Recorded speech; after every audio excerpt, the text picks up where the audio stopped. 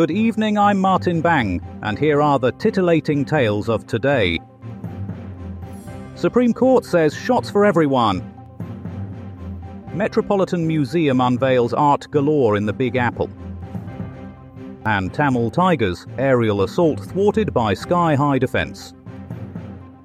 Plus, don't miss our exclusive on the world's first underwater bakery, where the bread is always soggy and the fish have never been happier. Stay with us for the news that tickles your curiosity and scratches your brain. News Bang, taking the pulse of truth and taking no prisoners. 1905. On this day in 1905, the Supreme Court of the United States made a ruling that would shake the very foundations of liberty itself. In Jacobson v. Massachusetts, it was decided that states could enforce compulsory vaccination laws, effectively saying, "You can't catch our diseases unless we say so." The decision affirmed that individual liberty is about as absolute as non-alcoholic gin and can be trampled on by state police at any moment. Vaccination policies, which are like health insurance for your immune system, were introduced to stop contagious diseases spreading faster than nudes at a celebrity party. State and local governments took up the mantle with glee. Soon enough, refusing a jab meant you'd be hunted down like one of those bloody cows with TB. One eyewitness to history, Mildred Spitton from Smallpoxville, said, "I remember it well. There was panic in the streets, people running around screaming, 'We don't want no stinking needles,' but they got them all right. It was a dark day for personal freedom, but a great leap forward for herd immunity is standesbein, sadisen kanstient fu."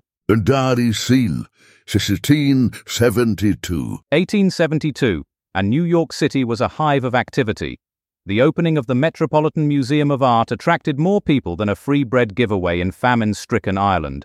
Boasting 2 million works of art, it became the largest collection since the Vatican's Sistine Nudes. The museum's grand opening saw luminaries from far and wide flock to its hallowed halls.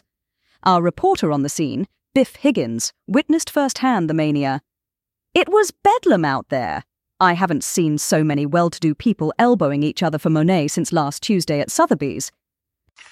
Inside, patrons marvelled at masterpieces by Da Vinci, Rembrandt, and even some bloke called Van Gogh who cut his ear off. No accounting for taste these days. One visitor gushed, "I came for the nudes but stayed for the free cheese sticks." As night fell on this momentous occasion, curators locked up their newest acquisition, an Egyptian mummy named Clive, hoping he wouldn't come to life and cause havoc like last time. 2009. This just in. The Tamil tigers, not to be confused with the Siberian weasels or Bengal badgers, have attempted a brazen attack on Colombo, Sri Lanka.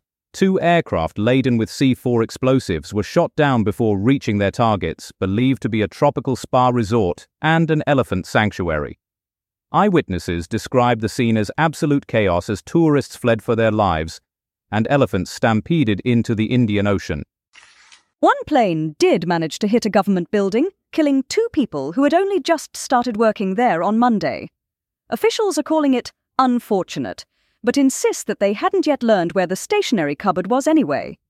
The pilots of these kamikaze crafts were believed to be fans of September 111th action movies and wanted to recreate its success, minus all the actual research or coherent plotline. Colombo itself is reeling from this near miss. Once known as a haven for backpackers and those looking for an affordable hip replacement, it now joins other holiday hotspots like Beirut and Baghdad in being quite risky.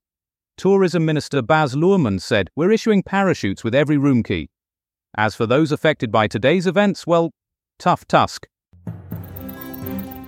News Bang, the daily dose of reality served with a slice of humour.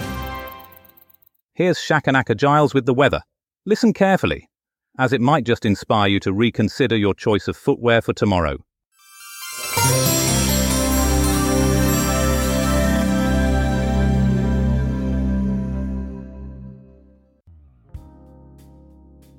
Tomorrow's weather, starting in the southeast, where it'll be a bit like a wet dog shaking itself dry. Expect a drizzle that'll leave you feeling as if you've been licked by a rather soggy Labrador.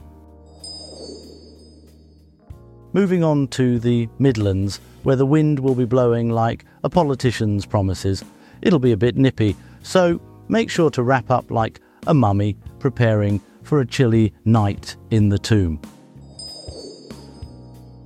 In the north, it'll be a bit of a snowy spectacle, as if Mother Nature's decided to have a go at frosting a giant cake. Keep those snow shovels handy, folks. And finally, in the west, it'll be a bit of a mixed bag. Rain, sun and wind, all taking turns to make an appearance. It's like a game of weather musical chairs. In summary then, a soggy dog, political winds, a frosted cake, and a game of weather musical chairs, and that's all the weather.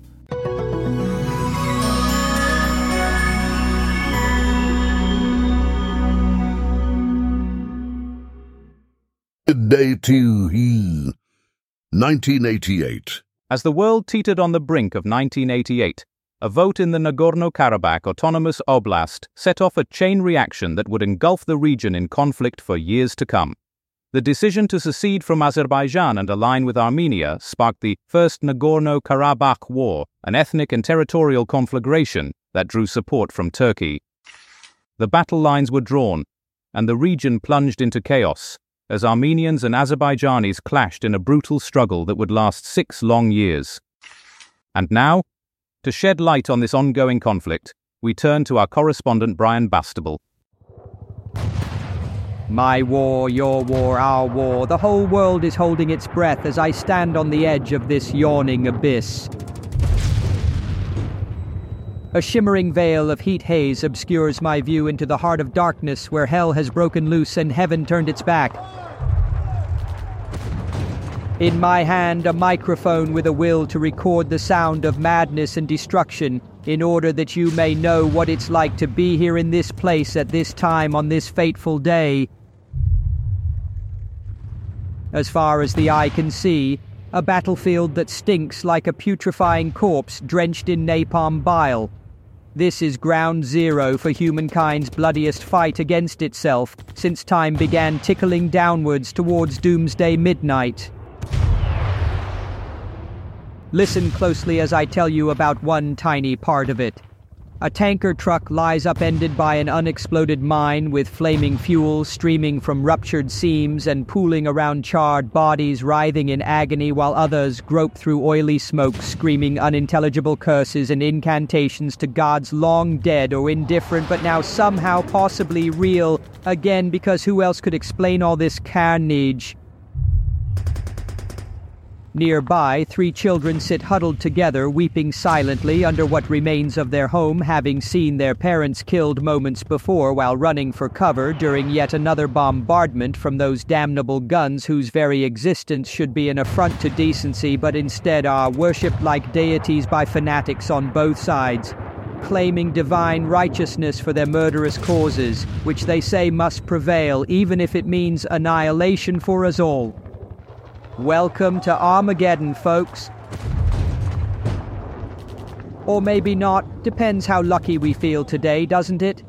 Overblown hyperbole aside, though, let me assure you that there is nothing glamorous or romantic about warfare. Only pain, suffering, and death await those foolish enough to think otherwise. Brian Bastable signing off from somewhere deep inside the Nagorno-Karabakh Autonomous Oblast. 2009. In a tragic turn of events, the year 2009 bore witness to a heinous attempt by the Tamil Tigers to replicate the infamous September 11 attacks on Colombo, Sri Lanka.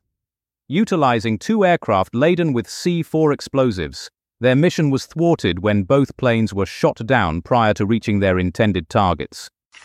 Regrettably, one aircraft managed to strike a government building, resulting in the tragic loss of 2 innocent lives. Colombo, the capital and largest city of Sri Lanka, revered for its financial center and tourist attractions, was left grappling with the aftermath of this audacious assault. Now we turn to Ken Schitt for further insights on this developing story. Greetings, degenerates! Let's travel back to the hellish year of 2009, when the world was still reeling from the September 11 attacks, and a twisted group of Tamil tigers decided to take a giant dump on the memory of those innocent souls. These bastards attempted suicide attacks on Colombo, Sri Lanka, using 2 aircraft loaded with C4 explosives, trying to mimic the devastation of 9/11. But they were about as successful as a blind man trying to play the piano. The planes were shot down before they could reach their targets, and only one managed to strike a government building, killing 2 people. Colombo, the capital and largest city of Sri Lanka, is known for its financial center and tourist attractions. It's a place where people should be able to go about their lives without the threat of madmen trying to recreate history. But these Tamil tigers didn't give a flying fuck about that. These motherfuckers were like a bunch of psychopathic toddlers playing with matches and gasoline, not caring who they hurt in the process. They were a cancer on society, and it's a damn shame it took so long for someone to cut them out. This is Ken Shit, reminding you that no matter how dark things get, there will always be light shining through. And for the Tamil tigers, that light came in the form of a hail of bullets, bringing an end to their twisted game of make-believe. 1905. In a landmark decision that has set the stage for a new era of public health governance, the Supreme Court of the United States has ruled in favor of compulsory vaccination laws. The ruling, which affirms that individual liberty is not an absolute construct, has placed states in the driver's seat of enforcing vaccination policies. This decision comes as a response to the Jacobson versus Massachusetts case, which sought to establish the boundaries between personal freedoms and state-sanctioned health policies. As we tread on this uncharted terrain, one question remains. Will this be a turning point in our collective battle against infectious diseases? And on this historic day, we turn to Melody Wintergreen for further insights into the implications of this groundbreaking ruling.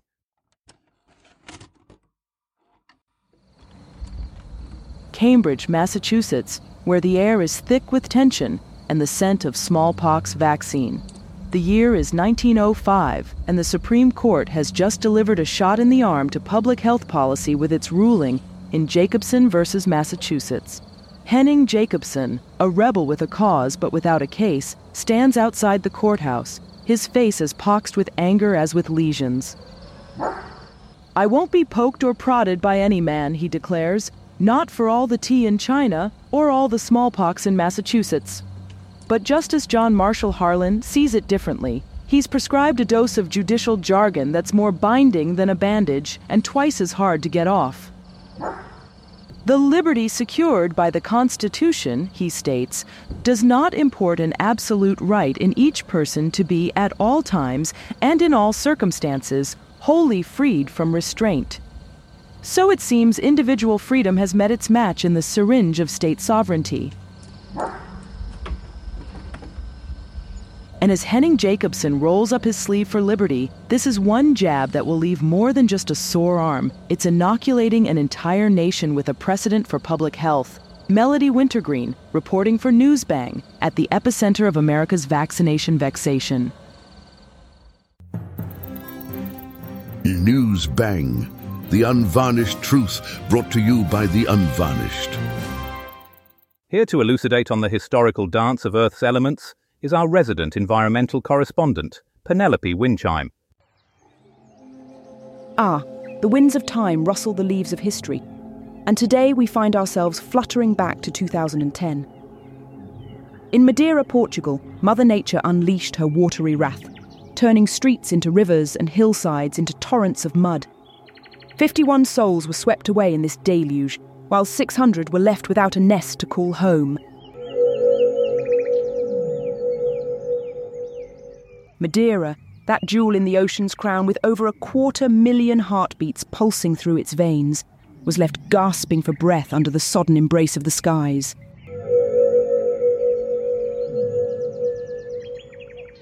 And if we cast our gaze further back to 1943 in Michoacan's fertile belly, where corn once swayed like a sea of green dancers, a fissure erupted. Paracutin was born, a cinder cone volcano that sprouted from the earth as if it were a fiery beanstalk reaching for the heavens. This geological infant grew before the astonished eyes of farmers, who perhaps wondered if they'd sown seeds of fire rather than maize. Michoacan's capital, Morelia watched from afar as Paricutin etched its name into volcanic lore, becoming an overnight sensation in the world of smoke and ash.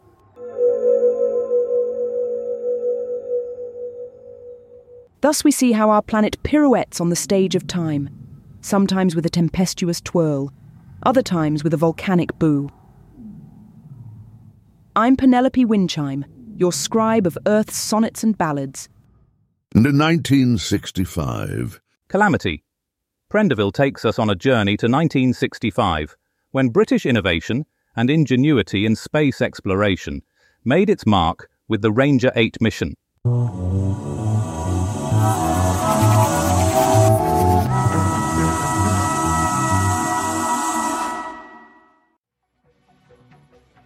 Welcome back to Newsbang, where we're celebrating the anniversaries of Britain's most significant contributions to space exploration. Today, we're zooming in on the moon landing, but not as you know it. Let's take a trip back to 1965, when Ranger 8 made its lunar descent. Now imagine this. It's the height of the Cold War, and the space race is on. The Soviets are winning, but not for long. Our British boffins have been beavering away in their sheds, and they've come up with a corker. They've built a spacecraft, Ranger 8, complete with 6 cameras and a crash site in Mare Tranquillitatis. The mission? To transmit over 7,000 photographs of the moon before crashing as planned. Why? Because British innovation doesn't do things by halves. These images were used for scientific study and to select landing sites for Apollo missions. Talk about killing 2 birds with 1 stone. But here's where it gets interesting. The cameras were designed by none other than Sir Clive Sinclair himself. Yes, that's right. The man who brought us the ZX Spectrum and the C5 is also responsible for documenting the moon's surface. And if that wasn't enough, he even included a pop-up vanity mirror for astronauts to check their makeup before stepping out onto the lunar landscape. So, let's raise a glass to Ranger 8 and our British boffins who made it all possible. Without them, we wouldn't have had those iconic images of Neil Armstrong taking his first steps on another celestial body. And let's not forget, it was all made possible by British innovation. This is Calamity Prendeville from Newsbang, signing off.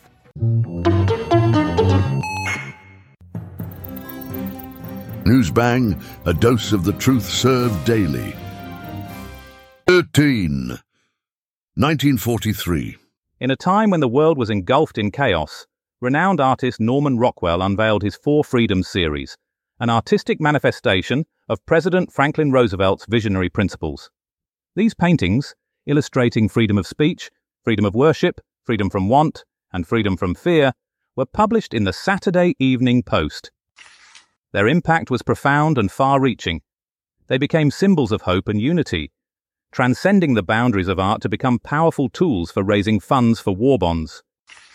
And now, to delve deeper into the story behind these iconic works and their creator, we turn to our culture correspondent, Smithsonia Moss. Now, at this point of the evening, we welcome listeners on FM who've just joined us.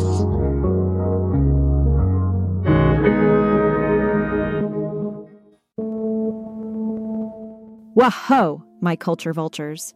It's your one and only Smithsonia Moss, coming at you with a blast from the past that's so old school, it's practically prehistoric. We're dialing it back to 1943 when the world was black, white, and Rosie the Riveter red all over. So, gather round, because I'm about to spill the tea on Norman Rockwell's 4 Freedoms paintings. That's right. The man who made Thanksgiving look like an all-you-can-eat buffet at Grandma's house turned his brush to something a little more patriotic. Rockwell was like, hey, I've got an idea. Let's paint the American dream. And not just any dream, but President Franklin D. Wheelie, Roosevelt's 4 Freedoms.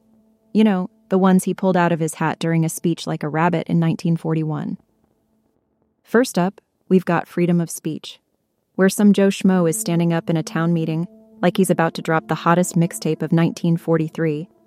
Then there's freedom of worship with all these folks praying like they just heard the liquor rationing news. But wait, there's more. Freedom from want aka the Thanksgiving feast that made every wartime meal look like a sad can of Spam. And lastly, freedom from fear, where two kiddos are tucked in bed, safe from the boogeyman, or the entire Axis powers. And get this, Rockwell's paintings went viral before going viral was even a thing. They toured the country faster than a traveling circus, raising cold hard cash for war bonds like they were selling out Broadway shows.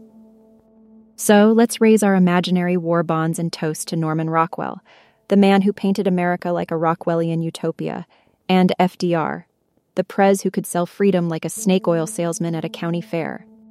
And that's a wrap on this Throwback Culture Report. Keep it locked on Newsbang for more cheeky takes on everything from art to zoot suits. Smithsonian Moss, out.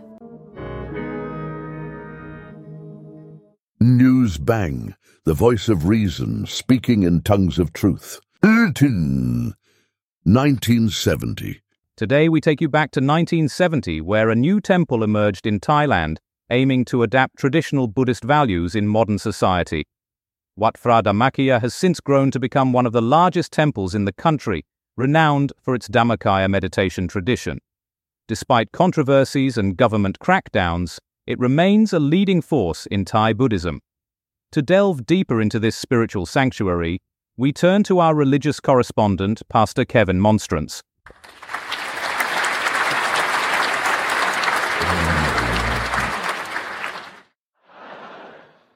Good evening, fine people. Your humble pastor Kevin Monstrance here, back once more like a bad rash to regale you with tales of faith and folly. Now, I must say, this Dhammakaya business in Thailand has me feeling a mite conflicted.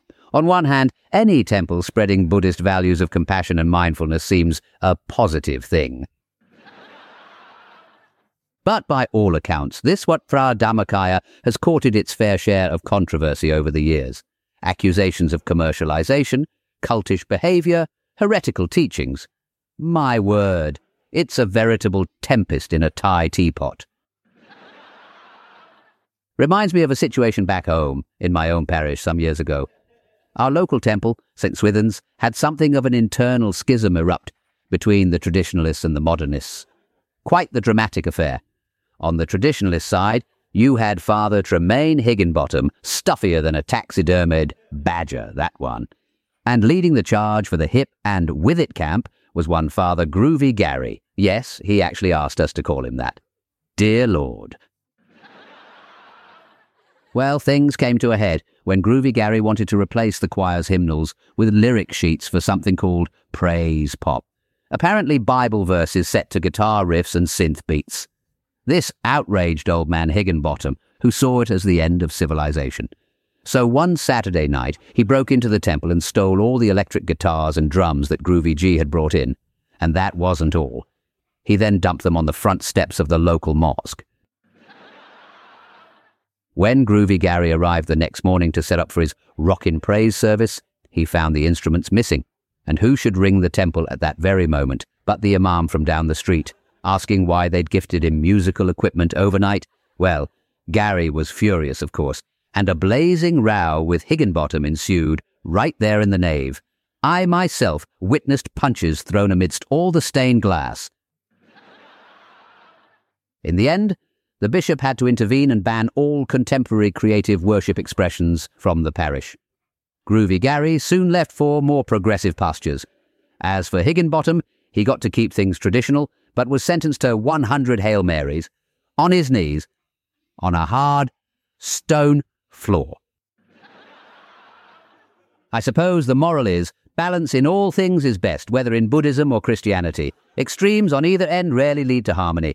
But a bit of lively debate now and then can keep things from getting too dull, eh? Blessings to you all.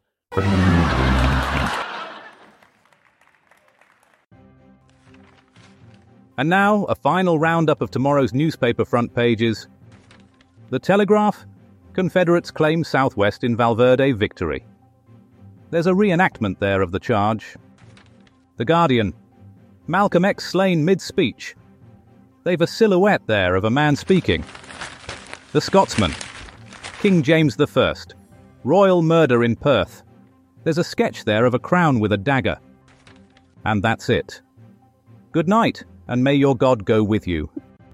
Tune in next time for more artificially intelligent hilarity. Newsbang is a comedy show, written and recorded by AI. All voices impersonated. Nothing here is real. Good night.